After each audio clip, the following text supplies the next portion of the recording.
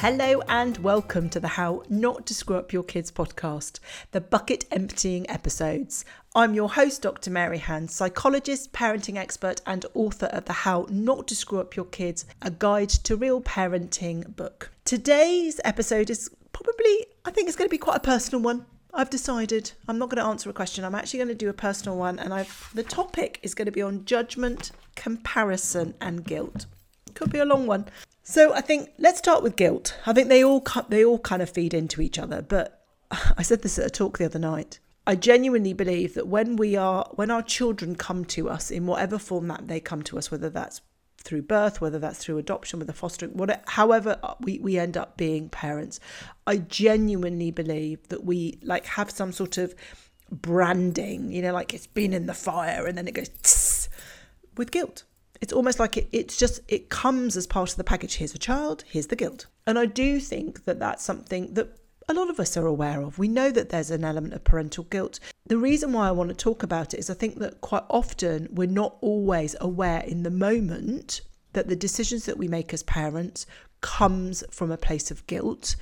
And whilst it's a natural part, we all feel guilty about things. What I worry and the reason why I want to talk about this in a bucket emptying episode is because I think having these honest conversations is a great way of emptying our own buckets by acknowledging that this is the case for everybody and is equally the case for me, the so-called parenting expert, is that what can often happen is that guilt can drive decisions which are not in the best interests of us, and they're certainly not in the best interests of our children. So I think it's really important that we talk about that, because I think guilt drives decisions that we make as to whether we return back to work, whether we return full-time, whether we return part-time. Guilt drives decisions that we make about being a stay-at-home parent or not being a stay-at-home parent. Guilt drives the decisions that we make about the schools that our children go to, about whether we go out with friends, whether we prioritise self-care, our relationship with our partner. It drives so much of what we do, because I think there's this false fallacy that in order to be a good parent, and that's why it comes with that guilt, that in order to be a good parent, we have to prioritise our children at the cost and exclusion of all else. And that's what then drives the guilt. So we make decisions, we're not clear about boundaries with our children, because we then feel guilty because maybe we've been away for 2 or 3 days for whatever reason and they've been looked after by another parent, as in their other parent, not another parent that's not related to them, but their other parent. And let me tell you a story about this, because this is something that happened to me and I have genuinely never forgotten it. And thankfully, I felt quite strong at the time, but I think this could really knock a lot of people's confidence and create a whole host of guilt and a bit of a spiral. But in the early days when I had, as you all know, I had my children, I basically went back to university as a mature student, late 20s, met my first husband and had my son in the last year of my degree, did a master's, and then had my daughter in the second year of my PhD. So my children basically evolved and came around and were ever present as I studied. And then I tried to, it was very much launching my career. So I was in a very fortunate position for me, because it's what I wanted to do. I was doing what I loved, which was studying. Studying had very much a timetable, which was great once the children were older and then were at school. But as they were younger, it at least meant for certain chunks of the time when they were little, I was always around. And when you're studying full-time at university, for anyone who's got university-aged children or knows people, their timetable's not massively full. So I was in a very fortunate position. I felt like I had the best of every conceivable world. I was present quite a reasonable amount and was able to do things with my children and play and those sorts of things. But I was also able to keep that piece of something for me that was around sort of my intellectual curiosity and studying and furthering what I was then going to end up becoming in terms of doing what I'm doing. And I had been, it was something specific that I was being away. I can't remember whether it was a conference or something else. And I remember a well-meaning mummy made a comment to me about the fact that I was away a lot and that the children's father was going to be looking after them. And I remember being genuinely gobsmacked that maybe this is naive, another woman was not shouting from the rooftops how incredible it was that I was trying to better myself and trying to pursue something that I was passionate about, and instead was questioning, because there was an undertone of questioning my parenting, and actually almost an undertone of questioning whether I got my priorities right. So that was one part of it. I was genuine. It was almost like I'm not quite sure that you've said what you've actually said. Is that right? And then the other part of it was just my flabbergastness that the reality is, in our situation, my children had two parents, and both parents were still together and present in the home. And therefore, me being away and their father looking after them was an unquestionable conversation. Why are we having that conversation?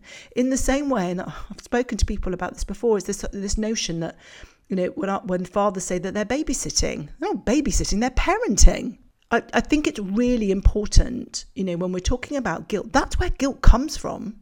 It comes from well-meaning friends or other parents making comments which didn't come, I genuinely don't believe it came from a place of maliciousness or unkindness or judgment or finger pointing, but that's in essence what it was. And that then could have sent me down a guilt spiral. I potentially could have cancelled plans because I would have maybe felt that I was failing in some way as a parent and I needed to be present and my children were going to be screwed up in some way. I genuinely believe that there are, for some of us, in certain periods of time and on certain days, these are massive aspects. Guilt is a massive part of filling our bucket. Remember, go back to the bucket episode if you're just coming to this as the first episode in this series, to really understand it, because it's really crucial that we understand the role that guilt plays and how that then ends up filling our bucket, because that's what then leads to so much overwhelm and then leads to decisions that we make from a place of feeling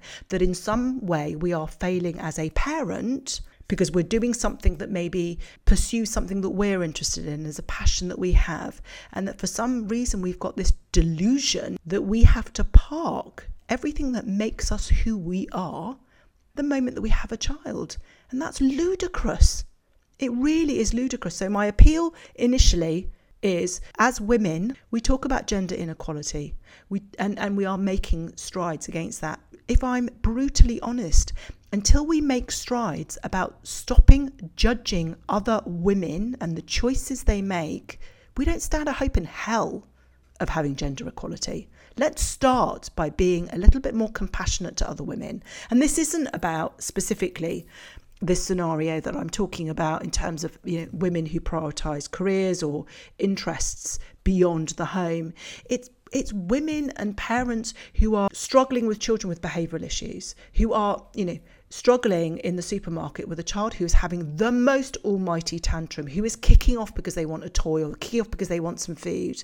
And rather than being compassionate and really feeling empathetic and really placing ourselves in their shoes and feeling, my goodness me, what can I do to help that might help minimize this? And what you can do to help sometimes is just don't look, don't stare, or just put a hand on their back and just say, you've got them, they're doing a great job.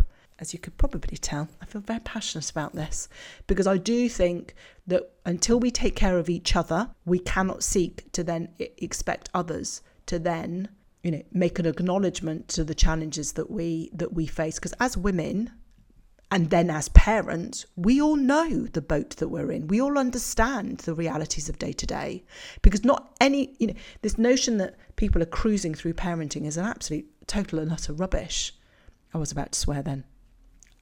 I held back, but it is absolute rubbish. So I think that this whole notion of guilt comes from our view that we need to be responding in a particular way, and how community, social indoctrination, social media then fulfills this pattern of feeling that we need to respond in a particular way. So I think guilt is something that we need to be aware of, and that some form of reflective practice is really important, that helps us check in with ourselves about some of the decisions that we're making and whether those decisions are always in the best interests of our child, or are actually coming from a place of us feeling guilty and then not always responding in the best way that we could in those particular situations. So I think that's the guilt piece.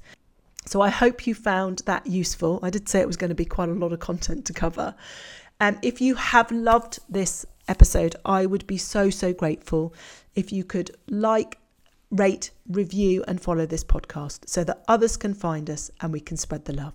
So until next time.